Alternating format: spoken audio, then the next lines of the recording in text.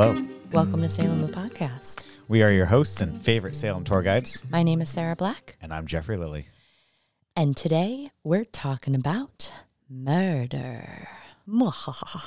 I'm so excited. Dun, dun, dun. Because what better time to talk about murder than October? I mean, it fits with the vibe, the spooky season. Exactly. I have to say, I think this might be my favorite October yet. We're about halfway through, and it's just good energy all around. I was talking to Sean, another tour guide, yesterday. Mm-hmm. Couldn't have been. They all meshed whatever, together. Right, but it was in the past day or two.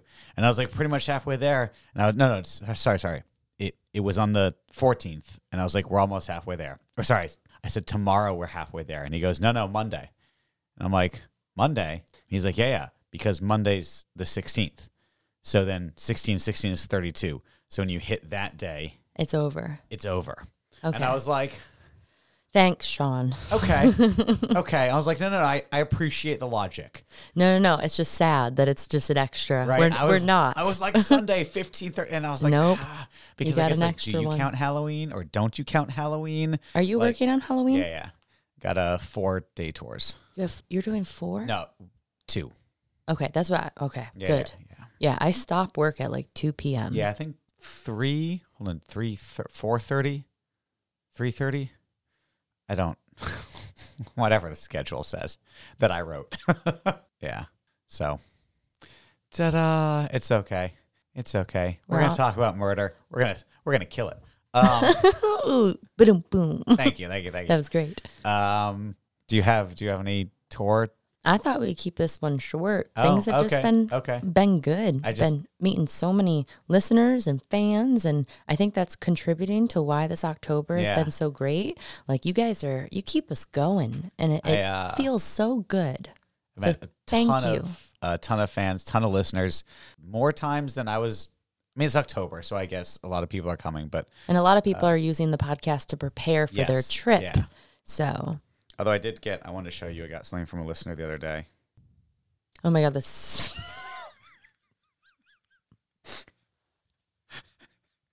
Come on, you can't just laugh. You have to say something. I am very rarely speechless. I can't. I have no words. I thought I was just going to wear it and then turn up in it, but then I forgot. Oh, so. Wow. We are looking at a wonderful T-shirt with 2 turtles hanging from where Jeffrey's nipples would be. This is brilliant. Whoever created this, thank you very much. Now we need one with the tursals. Yeah. We need one with the hawks, the male hawks. They said they were like, oh no, I made it before that, and da da da. Oh, they already knew. So they already knew. They already knew about the turtles. So you got to have 2 versions, or one on each. One on each, a turtle and a turtle. Yeah. I thought that'd be great to wear at the beach or something. People would be so confused. I'd be like, turtles are on beaches. Why are turtles on the nipples? Yeah, and why are they hanging well, at first, it's just, I love the inside jokes that we have developed over the course of this podcast. Someone did ask, they're like, when are you and Jeffrey going to do an in tandem tour?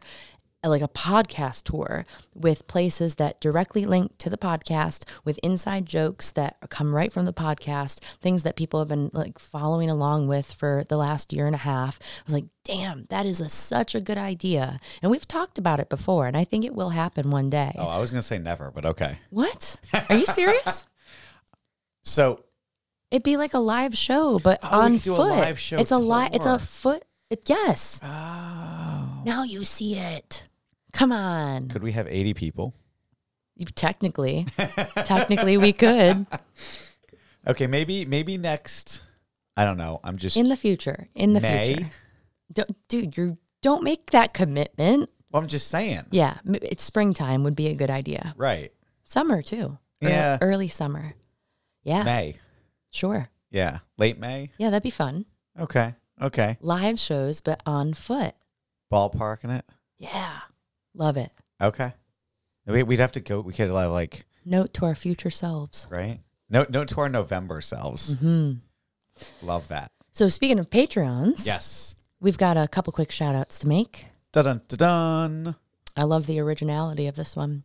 Thank you to the guy on the red bike. Oh, all capitalized. Not all capitalized, but each. Title capitalization. Thank you. Title capitalization. Thank you, Guy. The guy. Coming up next, we got Maria Kraus. Thank you, Maria. Appreciate that. Oh, this one's quite fitting for me. Thank you, Sarah Garibaldi. And that would be Sarah with an H. That's why you like it. Yes. No shade to the other Sarahs out there. No shade. That's a lie. You throw shade like all the time. All the time. And last for this week, we have Stacy Phillips. Thank you, Stacy. Appreciate all of you guys. Also, just real quick, looks like Patreon rolled out a new feature called Free. That is just replacing the follow button. So you'll get like notifications, I think, when posts are made. Posts that you're eligible for. Right. But we don't, as far as I know, we don't have anything that's open to the general public. I think like our initial video and maybe one or two other small things are. But yeah, the weekly episode releases with the extras and all that stuff. And no ads. Yeah.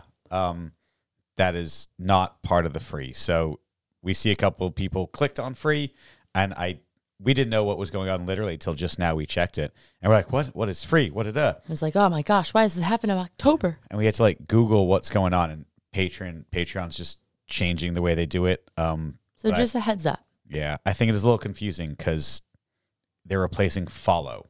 So there's nothing that's free. I mean, right. I guess it is, but you're not getting anything other than following. So there you guys go. Appreciate all of you. Thanks for listening. Thank you. And I don't know. Shall we get down to it?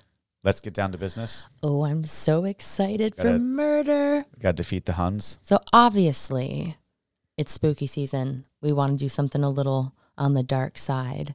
And I'm sure a lot of our listeners listen to multiple podcasts, and there's a lot of true crime podcasts out there where the hosts tell each other a case or a story of some sort. And that's what we're going to do today. And we chose two cases. Well, I guess yours is, I guess yours is a case with a bunch of other cases along with it, both tied to Salem in some way, shape, or form. So do you want to go first? I thought you were going to go first. I thought you were like... I figured that you have one that's more well-known, I think. Okay. So I think it might be more relevant in people's minds. And I know quite a few tours in town mention this person. I used to. Anyway, before I get into it, so I have one and Sarah has one. So obviously I'll be telling her, she'll be telling me. She knows a little bit about the one I'm talking about. I know pretty much nothing about. I don't know. She's been I know very little about yours. Okay. Morbid. I'm a big fan of Morbid. Yeah. They do a huge multi-parter. I've listened to that thing like at least twice through. I've retained like maybe 8% of it. It's just so complicated. Okay. So it's going to feel very fresh. Yeah. Sorry, getting ahead of myself.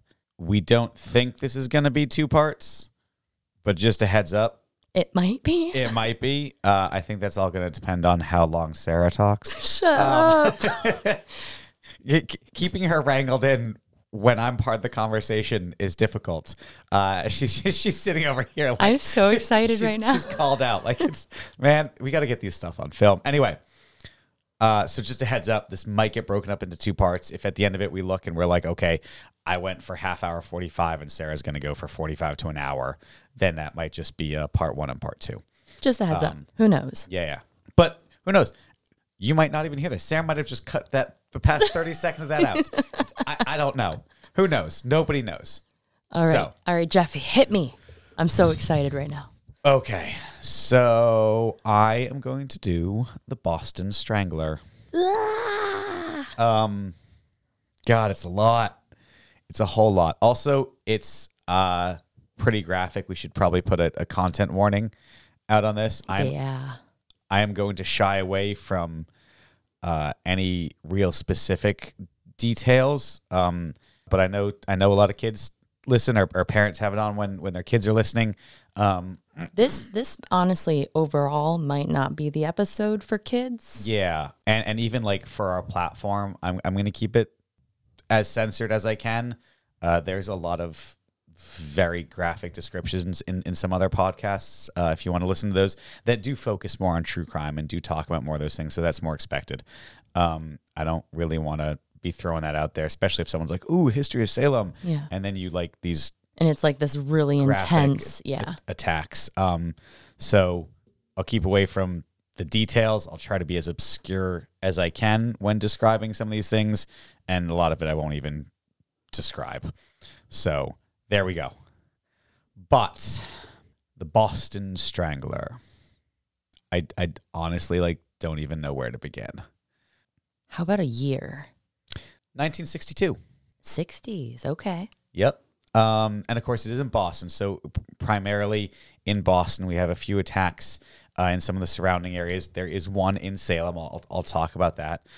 Lynn and some of the suburbs are around Boston. But it's weird because I think a lot of us, our generation, our age, think of things, and I guess probably most people do this within the scope of their own understanding, right? Mm-hmm. So you think of Boston today, Boston's always been Boston. Oh, but in reality, it's changed a lot. It's changed a lot, yeah.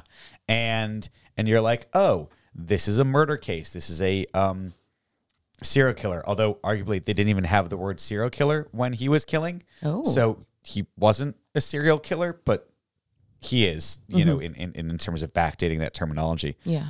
But you're like, oh, well, we have forensic analysis and DNA. And you're like, but they had none of that. The world was different. Time was different. The city was different. And that's one of the things that, you know, I keep reading about this and learning about this. And you're just like, you have to remember that the 60s were long enough ago that the world was very different. Mm-hmm. So I guess to put it into a little bit of context, JFK is president. Oh, damn. He's still alive during this? Yeah. Okay. He dies during this. Oh, shoot. Which is like a whole nother overlay on top of, because he's from Boston. Oh my gosh. Okay. Yeah. So it probably overshadowed anything that was going on. Yeah. But then it does.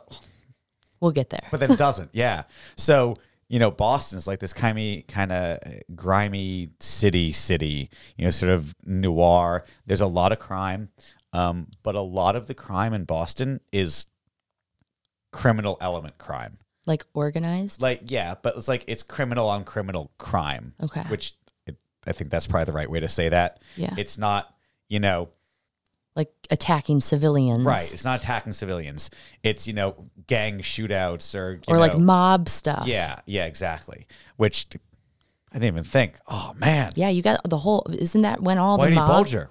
Yeah. He was probably around, right? I would think Maybe. I think like the 60s, the early 60s was a pretty high time for these the factions. So that's, crime's big. There's murders, there's these things, but the public is not safe, but mostly safe from these sorts of things. And that is one of the reasons that a lot of this becomes so jarring, is because it becomes heavily involved in the public eye. So the Boston Strangler, first incident we have is June 14th, 1962. And over the course of effectively 2 years, 13 single women between the ages of 19 and 85 are murdered in the Boston area. Holy shit. That's a very small amount of time. Smaller than I expected, and a much wider range of victim ages than I expected. So that's one of the complicated things. So we'll unpack this as we go, but all but one of these cases are still open. Whoa. They all still remain unsolved, which complicates matters for so you can't go and look at the case files, because they're all still technically cold cases. Right. So pretty much everything we had, there was a lot of news. There was a lot of reporting. There's books. There's movies. It was not necessarily sensationalized, but it was in the public eye prominently. A lot of reporters talking to people, forensic analysis. They even bring in a psychic at one point. What? So it's huge.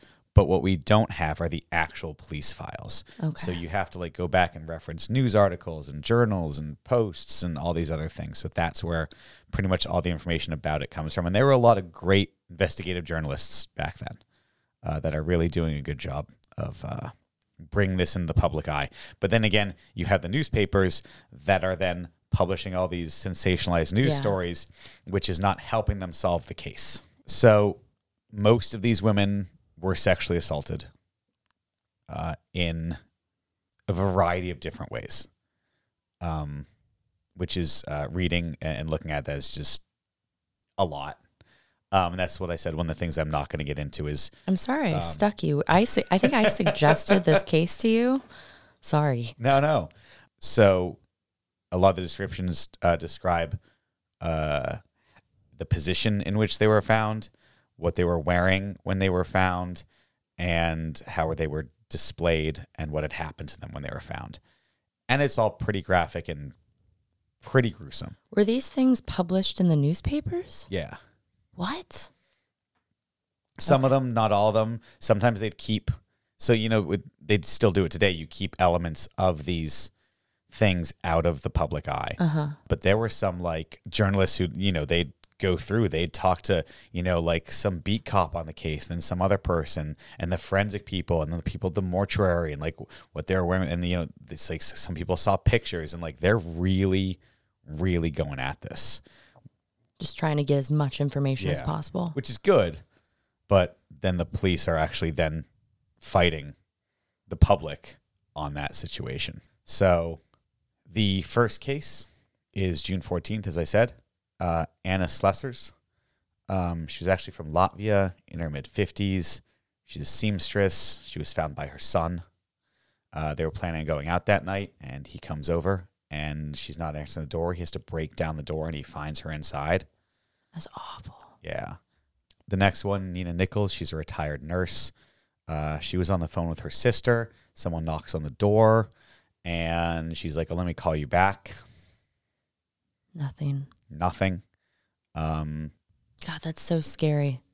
They were all also strangled, so that is obviously where this comes from. Typically with nylon stockings seems to be the go-to, but one with a pillowcase, some other ways as well. But that is where the name, the Boston Strangler, because that seems to be. Also, all of their homes were tossed. Like rummaged through? Their drawers, their jewelry, but nothing ever seemed to go missing. So when with the first case of Anna Slessers, it seems as though it's a burglary gone wrong. Like, yes, the body is in a certain way, but typically within the scope of these things, it's one or the other, right? And if it's the first time, like they're not going to be expecting you're like this to be like a serial killer situation. So they come in like, oh, wow, clearly someone was looking for something and maybe they were set upon. Yeah. And they got angry and then the situation evolves from there. But we don't know again. So these are still open cases. It seems as though probably the burglary aspect was staged. As an after the fact situation. Yeah, as in sort of nothing's gone missing. We don't have a list of burglaries from these situations. We have just the women and then a mess. A ransacked apartment. So that seems to be what's going on. Which then also confuses police, and that's why it takes them a little while to piece everything together. And like try to hone in on a motive. Yeah. Which we honestly still don't really know. Oh, that's one of the scariest ones. Like when you don't have a concrete answer as to why they killed these people. Ugh. Yeah. So one of the main issues we have with the Boston Strangler that makes it a little weird is that there are no break-ins. All of these women let him into their home. Oh, that's even creepier. So again, it is the 60s. And, today we live in a very different world with ring cams and cell phones. And so murders. And people just don't answer the door. People just don't knock on the door. You're like, who's at my home? Okay, no, Dude, back in the 60s, they didn't even lock the door. Right? So it's a very different time. I think I was looking somewhere and I forgot to write it down and I lost it. I think in the 80s, there was something like 250 active serial killers in the United States. God. Now there's like 4. Oh my God. Well, it's a lot harder to get away with nowadays. And so you need a repeat pattern. So people are caught before they hit that point now. People have cell phones. They're on the phone when they're walking home. They're texting when they're walking home. They're not in an Uber. And yes, we still do get, issues in tax, but it is a radically safer world than it was 20, much less 60 years ago. That does feel good. Yeah. To know. Obviously, no one's hitchhiking really anymore. Yeah. No one's just, people are monitored. Hey, where are you? You don't just drop your kids off in the middle of, see you in a few hours. Yeah, before the sun comes down. Yeah. And I think we do have a larger amount of fear these days, but all the numbers, it is a much safer place out there. These things are not happening at nearly the frequency that they used to. So that's really good. So getting back to it. So these women all let him into their homes, which is both usual and unusual. It's usual because, again, it's the 60s. You have someone knocking on your door. Hey, can I use your phone? Yeah. Right? That was pretty standard because you don't have cell phones. Hey, my car broke down. Can I use your phone? Oh, sure. Hey, the landlord sent me to fix the pipes.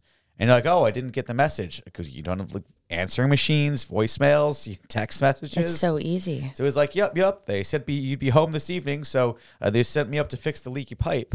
And a lot of this happens in the Back Bay area, which of course is land filled in. So there was all those issues. So does it seem to be a lot of apartment buildings? Yes. So I'll get to a little bit about that. But what we have is why. And so the theory is maybe he's a priest. Maybe. Oh, that's disturbing. But it's got to be someone you trust enough to let into your home. And so the theories as these start coming up is who and what would possibly all these women.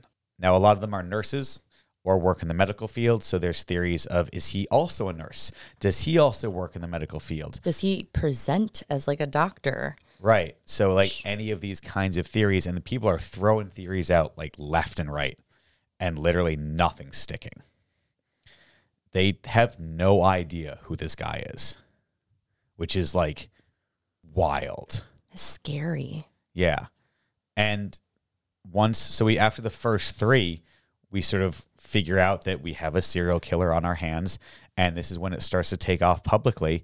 And literally the police, the governor, the mayor in Boston is like, don't open your doors to strangers. Tell people where you're going, like leave a note. People are like being advised to carry around like heavy objects to defend themselves. My God. At one point, I read somewhere that like there were no dogs available for adoption in Boston. Because they were all getting like guard dogs? Yeah. People were putting traps in their homes. Like booby traps? Yeah. Oh my goodness. Someone, they were taking broken up bottles and don't tell me they put them on the other side of the window like he does in Home Alone. No, like on the so if someone Yeah. tries, yeah. That's what they do in Home Alone with the ornaments. Yeah. Wow. That's intense. Self-defense classes, jiu-jitsu, and yet that's after the first. So it escalates, right? After the first 3 in terms of like the fear. And yet people are still opening their doors to this stranger. Like it's still happening. He's got to be like in some type of uniform, like you said, utility uniform. That makes so much sense. Utility uniform is probably where we're going with this, but I don't know. What a scary time. It's not. I can't imagine like today. I'd be like, hey, someone on my door. Hey, I'm here to fix your pipes. I'd be call my landlord. I'd be like, hey, did you send someone over? you know? Or also, I don't know the guy who's like the maintenance guy around here, but like I'd recognize him, right? I don't know if you have Yeah. I know my people. Yeah. If someone just turned up and was like, oh yeah, I'd be like, no. Like, who are you? Nope. And also like, you don't have a key? Like, again, it's different. So it's hard to wrap my brain around like making sense of some of this because it's like, it just doesn't seem right. And I'm sure for every woman who was killed, there were probably maybe 1 or 2 or 3 or 4 that did not let him in. I'll talk about that. You're not wrong. And one of the other really strange things is even though there is extensive media coverage and the newspapers and the police are searching, he continues to attack through like all of that, which is also unusual. There's a lot of things in here that are very unusual. So we get June 14th, June 28th, June 30th, June 30th, August 19th, August 21st. Oh my God. So that's summer 1962. I can't. I'm just like trying to imagine waking up. Newspapers play a big role in, and just like the news in general play a big role in my case too, because mine takes place in the 30s. And people, I think we forget how glued people were to their newspapers every single day. And every time one of these women would have been found dead, of course, it's going to make headlines. I cannot imagine the fear. And we talk about fear all the time on this podcast with the witch trials, waking up and seeing that headline that someone has been killed again. That is rapid succession. I did not realize how close together those murders were. So there was sort of some different titles. Phantom Fiend, Phantom Strangler, Mad Strangler of Boston. Whoa. Are all sort of different titles that he gets before the Strangler one, which I'll talk about. But those happen in quick succession. And then there's nothing till December 5th, December 31st. So August, September, October, November, he basically takes like 3-4 months off, which I guess is not unusual. Maybe he got close to getting caught or something. Or life, right? Life. Yeah. I don't want to life happens to all of us. Because usually these serial killers have a normal life that they're living. Yeah. Maybe if he's working a shift job, extra hours, or, maybe something happened to his car, maybe family stuff. Yeah. Maybe he's got a freaking family. He did. Well then. But exactly. So then we have December 5th and December 31st. And then another few months, 2 more on March 6th. And then nothing till September 8th, 1963. So another good break. May, June, July, August, September. Which is weird because the summer before he went crazy. And this summer, he took the summer off. Is there any speculation that maybe he was traveling in some capacity? And like, do these murders pop up anywhere outside of this area from what you found? Ask me again in like 20 minutes. Okay. This is going to be 2 parts. That's okay. It's so good. And then on September 8th, 1963, we have Evelyn Corbin, who is murdered at 224 Lafayette Street in Salem, Massachusetts. Oh, Jeffrey, I'm getting really weird feels in my chest right now because I'm looking at Lafayette Street right behind you, and it just feels really eerie to be talking about this story when the house is like literally right there. It's maybe a 5-minute walk away. Oh, it's so weird. So I'm going to talk in specifics about her. She's going to be one of the only ones. And there's a few others, but it is a Salem murder. And the frickin' place still stands. Yeah. So Inspector John Moran. Anyway. Moran. He's a detective. He arrives at the apartments about 1:30 in the afternoon. And when they get in, they realize very quickly what they've encountered because of the way the scene was set up.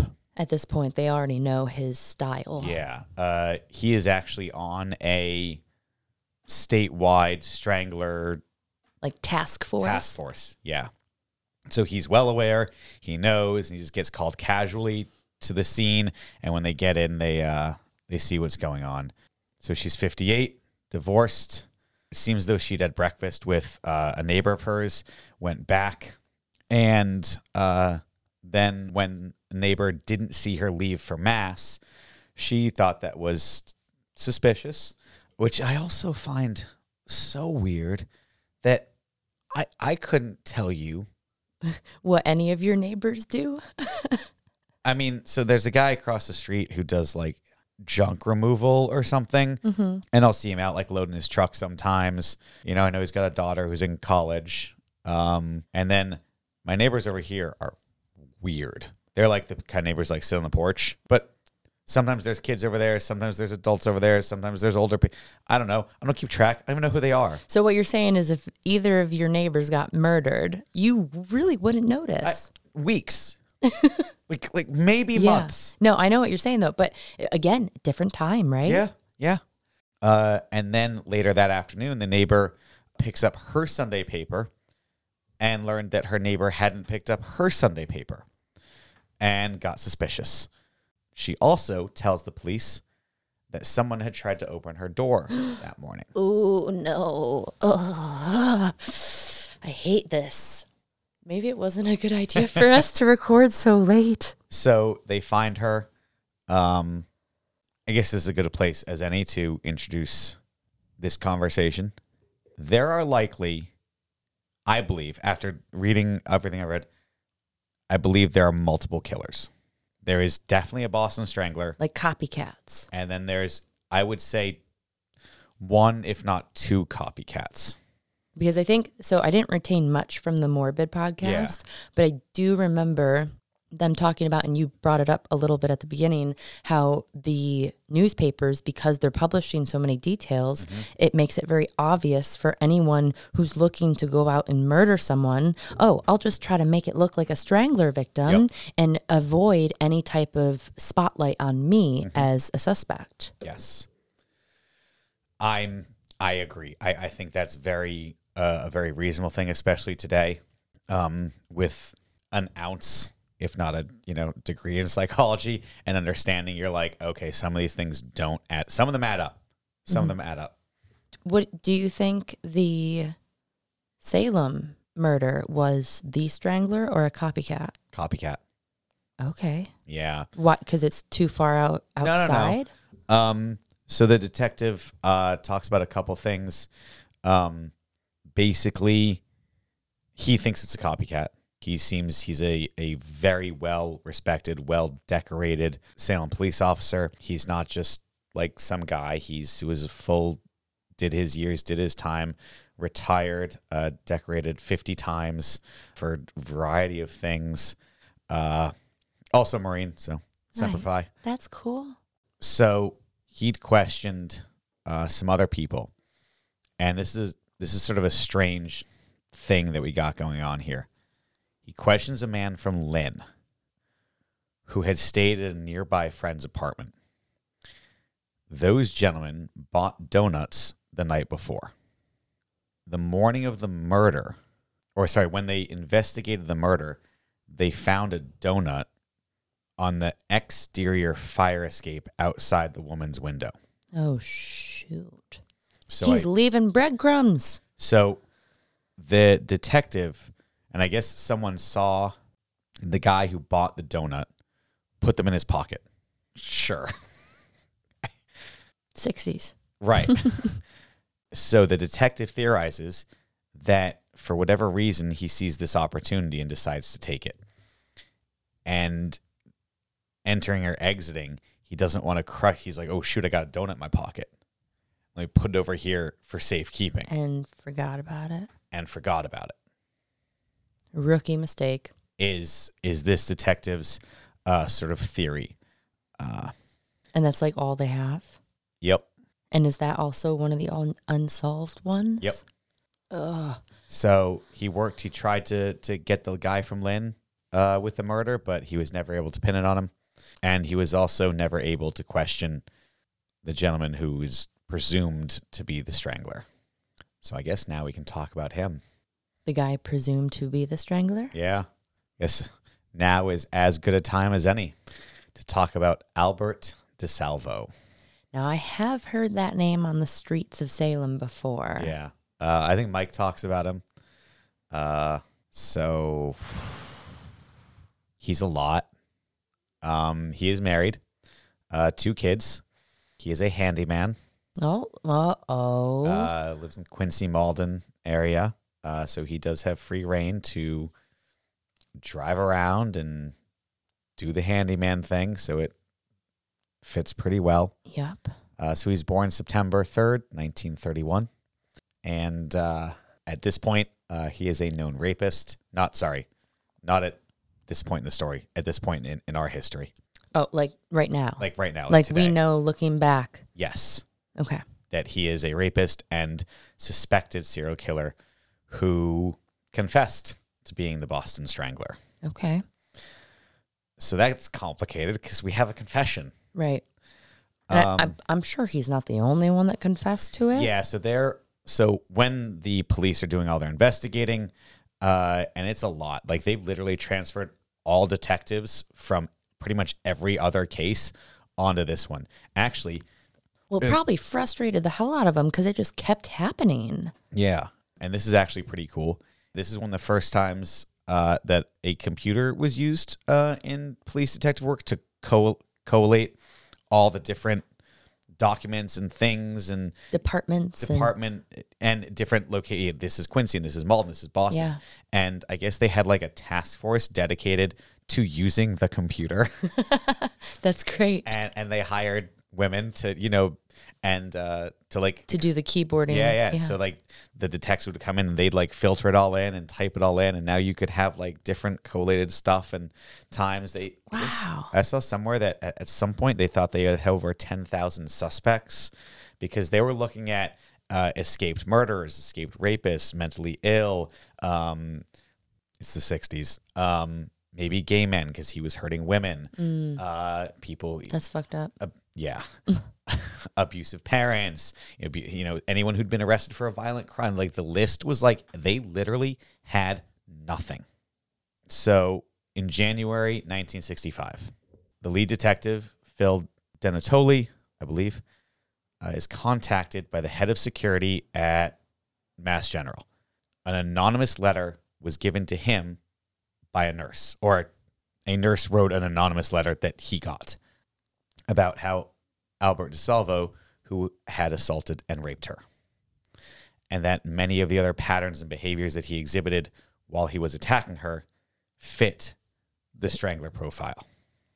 So detective investigates. DeSalvo had recently been arrested. He was at the Massachusetts Correctional Institution in Bridgewater for the sexually dangerous and criminally insane. Already. So he was already behind bars. By the time that they narrowed in on him. For none of that. What was he in for? A whole lot of other stuff. And when the detective goes to question DeSalvo, he already has a lawyer before the detective even gets there. His lawyer was his cellmate's lawyer. So he knows his cellmate, and then he meets his lawyer. His lawyer, and this is just like, don't get me wrong, DeSalvo's a piece of work, but this guy is also. Oh, boy. F. Lee Bailey. You've probably never heard that name. Honestly, but it might because I've listened to a couple of things on the Strangler. He defends DeSalvo, is responsible for some of the things I'm going to come on and talk about. He is also part of the defense team for O.J. Simpson. Whoa. Are we not that far away from 60, 70, 80, 90, 30 years later? Wow. Mm-hmm. Damn, that's wild. So his cellmate is George Nasser. Okay. So the theory, perhaps, is that George Nasser is the Strangler and tells DeSalvo, coaches DeSalvo, feeds DeSalvo, and DeSalvo is already facing life at this point. And DeSalvo's maybe thinking that if I take the rap for the Strangler stuff, maybe it's a little sensationalized as a big news. Maybe there might be a book deal in it. Maybe there might be, you know, maybe like a movie, right? And so I guess there are rights to certain things that some he got, some he didn't get. Some his lawyers kept from him. And that's a little too complicated. But at the end of the day, he's not entirely off. But that's sort of a little conspiracy theory on, well, if DeSalvo's not the Strangler, then who is? Who is, and I'm assuming he had information about a lot of these crimes. He had a lot of inside information that was not available to the public. So if he's not the Strangler, he definitely knew the Strangler. Yeah, which would then be Nasser. Huh. And like what? And do we know what happens to Nasser? I'm assuming he obviously, if he was the Strangler, he would avoid the death penalty. So he was also in jail. So Nasser's in jail for homicide, killing gas station attendant in Andover, I think. So he's in and he's feeding DeSalvo these things. There are some people who say that they heard Nasser telling DeSalvo these things. However, some of the police are like, there's no way that he could have known some of these things. And it's messy. It's like he said, she said, especially since the issue, as I said, I think there's multiple, is that some of it fits a pattern really well and some of it doesn't at all. Jumping back to the individuals who were the victims, the first, so we have age 55, 85, 68, 75, 67, 20, 23, 69, 23, 57, 23, and 19. Yeah, okay, so it's not, that's like, I was expecting like a wide range of them, and it's like there are two ends of the spectrum there. Older and younger. Okay. So I would speculate that all of the older victims are probably the Strangler, and maybe one or two other copycat victims, or in the case of Evelyn Corbin in Salem, if it's just that neighbor and he breaks in and he then just is like, you know what? Hey, what's going to help me get away with this is if I just strangle her and leave her body. And then that murder that he commits, because of what he did to the apartment, which is well known, what he does to the body, which is well known, he just leaves the crime scene like that. Or what if, because her neighbor was elderly, right? And she said that she felt, or she heard the rattling of the door handle. And then so he just... What if he tried to get in after her first couldn't get in, and it was like, well, I still have to and he freaking went after the next option. So at one point, DeSalvo says that he would just ring a doorbell or two and buzz. Oh my God, that's so terrifying. Yeah. To think about, just randomly, no rhyme or reason. But then that fits profiles, but it's counter to other parts of the profile. In profiling, as much as it is science, it's not, because there are some serial killers who are like, it is this and it is only this. And then sometimes it's a wider range of that's going to satisfy whatever needs to be satisfied. And so you can argue both sides. And also what sometimes they were talking about is sometimes the times of day or the locations he was in. Like this apartment might be close to the hospital, so more nurses might live here, which may tend to be more elderly if I go at 3 p.m. So your chances of you finding someone who fits your demographic randomly is more likely than in downtown Boston near a university. At 10 o'clock at night. Right, exactly. It's hunting, as they call it. Yeah. Ugh. So anyway, so DeSalvo lawyers up and gives a confession. So he confesses to all the Strangler cases, adding in a few more that the police hadn't tied into that. which then also adds into the question of was it, wasn't it? Had he just heard about these other strangle cases and whatever else? So he's in jail for what we sort of attribute to the Green Man. So there was dozens of a sort of wider spread than just downtown Boston, sort of in the wider geographical area of people, women who had an encounter with a man, sometimes assault, sometimes just aggravated, sometimes a little more, sometimes a little less. So the accounts vary. Some it was full on assault, etc. And a lot of it was like he's a handyman and he wears green. I saw a man in a green handyman outfit walking around, and so we're fitting the handyman bio, and the uniform that he did have was green. So he has been arrested for these Green Man cases. He is facing life for that, and he does actually get brought to trial in 1967, and he is found guilty of the Green Man crimes, and he is sentenced to life. However, the 1965 confession of the Boston Strangler is not admissible in court. Why? Deal with the lawyer. What? Yeah. And that's why they're unsolved? Because he was never actually tried for them? Never arrested. Wait a minute. And so I don't know how this ends. Like, so he gets life. Yep. He doesn't get the death penalty. I know it's a super sensitive subject, and I am very much of the camp of like, there are certain situations, but also death penalty overall is not a good thing because there is a very good percentage of people that are on death row that are innocent. Like that's been proven. So it's best to not let's not be Puritans here. Like let's not risk the death of innocent people trying to get the bad ones. Yeah. Like that's not worth it. Yeah.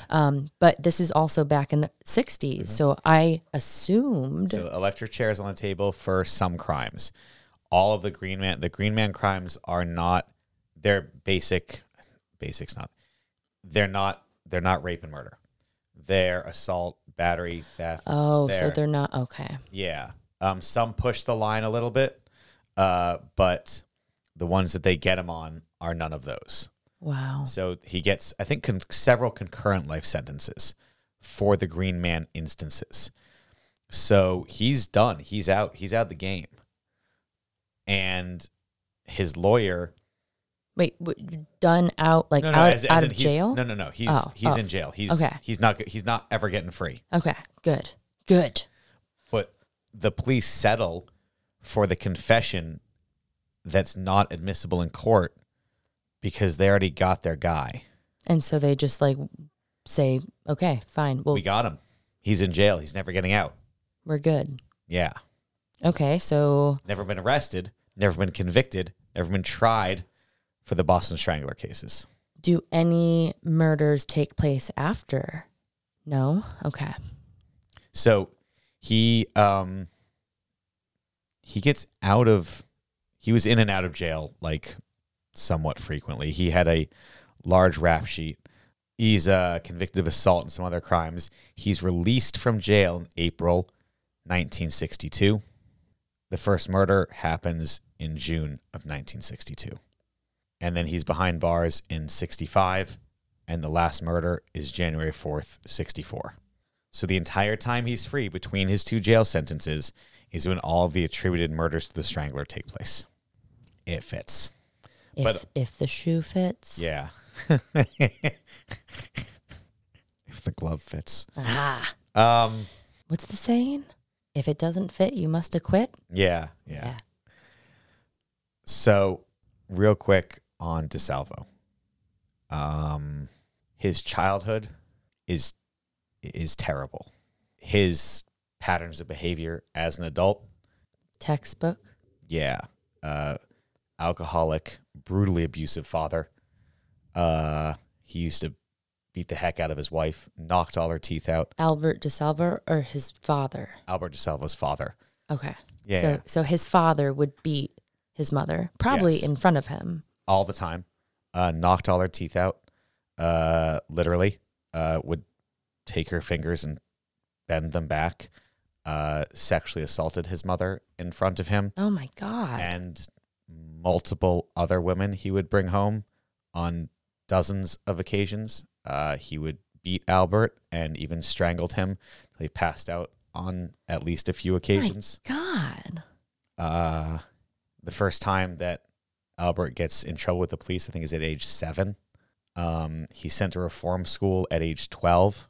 Those records were sealed for decades. There was a study on these things. He was in and out of all sorts of institutions and homes and arrests and all sorts. Wow. So, I mean, I don't want to say it's like expected, but it explains some of it. And it's really It brings up like that whole nature versus nurture debate. And I did actually, this was a great case for you to do because your background is in psychology. Yeah. And this has a lot of like the profiling aspect. And obviously here with the trauma of his childhood, it definitely, obviously it did carry over into his adult years. So it's weird. That conversation it is neither one or the other, and it is both at the same time. Nature and nurture. Yep. Is pretty much sort of the settled argument. It's not settled, but the settled argument. Because he also has a brother. His brother doesn't behave like that and witnessed much of the similar things he did. But sometimes, as we all know, we are all wired differently. Yep. And sometimes some of us just happen to be more prone to those things. And then when those issues hit us, we collapse more because of it. Some people are more resilient, some people are less. And some people can go through all of those things and be fine. Some people can go through 1/10 of those things and not be fine. And that's the more you learn about both us and ourselves. So he's confessed. He's in jail. He's going for life. And that's in 1967. And he escapes a month later. What? What? Yeah. Wait, also, I have a question. Yeah. Was he ever held at the Salem jail? I didn't see that. Because that's something that, I'll be honest, I've said on tour. I have also said on tour. And like, I hear a lot of people say on tour. So, and now I'm thinking about it and I'm like, well, if he's not directly connected to the Salem murder, then he would never be in the Salem jail, which means I have to edit my tour. Are you saying on tour now? Yeah. Oh. I literally just, it's one line. It's one line. And now I feel ashamed. I feel so ashamed. I'm so sorry, guys. I used to say it. I think it's a common misconception. I think it's a fun story. I think it works, right? Yeah. You're like, oh, maybe he was and maybe he wasn't. And, but even still, the suspected strangler was still held in the Salem jail. Yeah. You're like, oh, great. Shoot, man, I literally said that today. Yeah, I looked. Maybe I'm wrong. No. I think you might be right though, because Yeah. if Albert was not tied to the Salem murder, like I said, it makes sense. Why would he be up here? He was held in Bridgewater. And that's like south of Boston. Yeah. Well, shoot. Well, look at us putting more misconceptions to bed. So anyway, he escapes a month later. There's a massive manhunt, and 2 days later, he turned himself in. I don't know. It seems like some people maybe he was trying to drum up press. Some people think it was I think it was 3 people who escaped, and maybe they were like, "Oh, come on, man." He was like, "Okay," and then he's like, "Shit." He's like, "If they find me now, maybe they can arrest me for the Strangler thing." We don't know. But he gets sent to MCI Walpole, and he was involved in the drug trafficking there. Interesting. So he was working in the doctor's office effectively and stealing pills and then selling them to the inmates and stuff like that. Shortly before mid-November 1973, I couldn't find an exact date. He recants his confession. Whoa. Wait, say that date again, just the year. 1973. 73. So that's how many? A decade. No, after him being found guilty of the Green Man crimes and being put in jail. 67. Okay. 6 years. So what's gone on between then is there's been some book releases, there's been some movies, there's been some press, and he's not getting really any of the money for it. And a lot of his family has stopped talking to him. His friends have stopped talking to him. And so conspiracy theory, he realizes confessing to the Strangler murders was a bad play. And maybe he should just ride out the Green Man murder. So he's like, yep, actually, it wasn't me. I lied. More conspiracy theory. He's just trying to now drum up more press and throw them another curveball and be like, you made all these books and movies and whatever. And it's not even me. Yeah. Yeah. It's interesting because I wonder, oftentimes these like serial killers are, what's that movie with Christian Bale? American Psycho? It is one of my all-time favorite movies. Is that American Psycho? Yeah. Yeah. So like, so good. Oftentimes serial killers are these sociopathic, narcissistic, attention-seeking individuals. So it's interesting. Like, it makes sense for someone who, obviously he's caught. Why not confess to all these sensational killings and like you said, drum up the press for it? But then to go back on it years later, it wasn't working in his favor. It's interesting. And then, of course, or maybe it wasn't him the whole time. Right. Yeah. What do you think, personally? Do you think he was the Strangler? Yeah. Yeah? Yeah. But some of it just doesn't fit. So he knew some of the, so they questioned him, right? Extensively. And some things he knew, some things he didn't know. And some of the police, like, well, he didn't know the positioning of the furniture. So you try to be like, well, when you went into the apartment, what did you see? And if he misses that, then they're like, well, maybe it's not him. But I'm also sitting here being like, well, the guy's got dozens of assaults under his belt. And, only half a dozen of them went too far. I don't remember. I was going to say, like, I don't remember what I had for breakfast yesterday. For them to expect him to remember everything is kind of... Yeah. But he got some things wrong as well. Which false memories in general. Yeah, like, you're not wrong. But so the argument, and that's one of the reasons that this is so, like, is because, sure, yes, you can get some things wrong. Oftentimes they don't, but you do have false memories. And maybe you did forget, and maybe you was drinking. Maybe, if there's any number of reasons that you might not remember the color of the bed sheets, right? Yeah. But then again, a lot of serial killers, that's like... They're like... They know, like, everything. So yeah, it's back and forth. I think he's likely the Strangler. But the Nasser thing also just kind of... is a little too close to be like 100%. So like, I don't know. Like, it's the possibility is there. Is very real. It's not like, oh my God, come on, don't be ridiculous. You're like, oh my gosh. And like a lot of his friends and family were like, God, it's just not him. Like, yeah, we know that he's got issues. Like, just sort of imagine if you know someone who maybe is abusive, is an alcoholic, does have some anger issues, and then all of a sudden you find out that they've killed 13 people. You're like, no. Which, of course, is obviously reaction. Mm-hmm. But then there's sometimes some people you find out, like, oh, yeah, they killed 13 people. And you're like, oh, that makes sense. That makes sense. Right, exactly. So people are like, yeah, no, we know he's problematic, but that's... a bit much. A lot much. Yeah. But also... there's those people, like, sometimes, like you said, sometimes when they come out and you do find that this person is responsible for these brutal murders, it's like they've been living a double life. This is something that they are able to keep hidden so well from their friends and family that people just don't know. But he wasn't keeping it well hidden because he was in and out of jail all the time. That's true, with the Green Man killings. Yeah. That's so weird. That's so frustrating that it's not solved and we don't actually have a concrete answer. Yeah.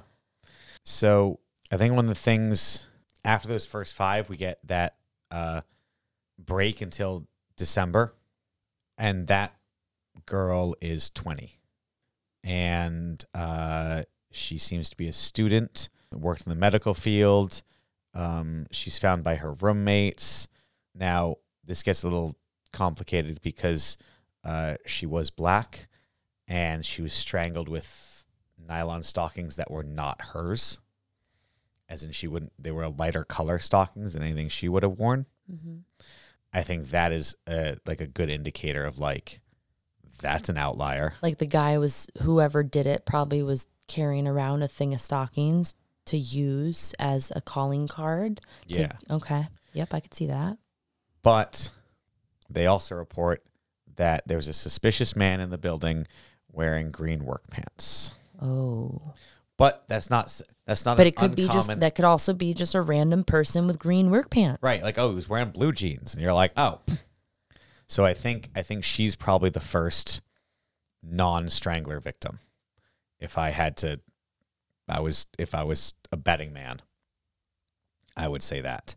And I think her age, her race, and her profession is like such an outlier that you're like, there's no way that you go from assaulting 70-year-old women to 20-year-old women. Mm-hmm. And in the 60s, elderly white women to a young black woman.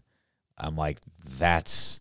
Especially in a Boston area. Yeah. I'm like that. Boston was is still very, yeah.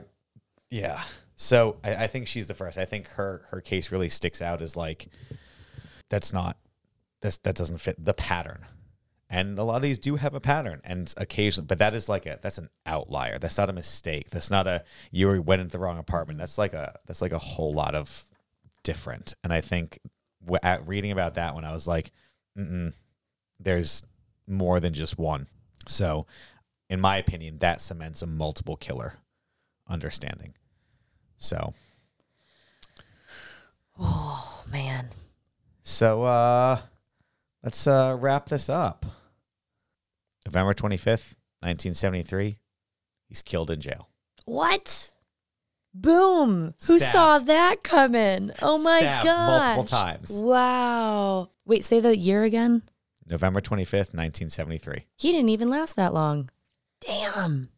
Well. So the sort of running theory is that whoever he was doing the pill drug deal with, something went wrong and they snuck into his cell at night and stabbed the shit out of him. Wow. What a story. We're not quite done. We're not even done. We're not quite done. I've got a little bit more. So one of the things that makes this frustrating is there is almost no. We're going to go with no. There is no forensic evidence tying DeSalvo to the murders. There's no fingerprints. There's no hair. There's no boot prints. But they wouldn't have collected that. Well, I mean, they would have collected boot prints. But were they doing fingerprinting at that point? Yeah. But obviously DNA. Right. So no DNA. But in 2013, two families, one a relative of DeSalvo and one a relative of Sullivan, one of the victims, come together and give permission to exhume the bodies of both of the individuals for DNA testing, as there was DNA evidence left at Sullivan's crime scene. Wow. And the police are able to make a match to DeSalvo. Okay. And Sullivan is one of the older victims, a known Strangler victim. Yes, 67 years old. August 21st, 1962. So there we go. Confirmed. Rape. Not murder. She wasn't murdered. She was. So you can presume murder. Yeah. Well, yeah. Well, yeah. But you know that's what he did. Yes. Wow. Rape was confirmed. Murder is presumed. Because obviously.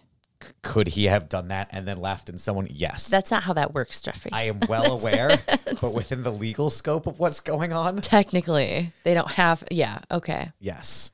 But that's good. That's some good closure right there. But that's it. So there's one that we know he raped and none that we know he murdered.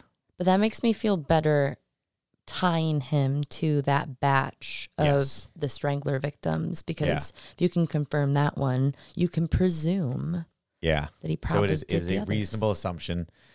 She is one of the more elderly individuals, and she was presented in that fashion. And then you can extrapolate from there that it is likely that if he did that to her and the other ones line up, then that is also likely. And two things. He is buried in Peabody. We know where he's buried. Yeah. Does he have a grave? Yeah. I kept meaning to try and get over there. You can. I'm kind of surprised. I was just curious. You know, I'm very surprised that, like, you know, usually they don't want them to have any type of memorial. Well, when he died in 1973, it was all the assault and burglary and whatnot charges. And he was never technically gotten on any of the Strangler victims. Not even arrested. So, that's eerie. You can go visit his grave. And Evelyn Corbin, the victim from Lafayette Street, is buried in St. Mary's. Oh, I thought you were going to say, like, right down the road No, from no. him. No. St. Mary's, like the one that we've gone to. Yeah, yeah. Wow. So there you go. Oh, man. I think I covered it all. Well done, Jeffrey. Thank That you. was so good. I learned so much. We dispelled some misconceptions. I think you make a mighty fine investigator. That was intense.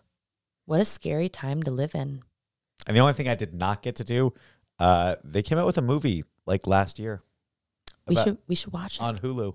I just didn't have the Hulu, and I didn't have the time. I just kept meaning I'll watch it when I get home, and then I didn't. But Note to self.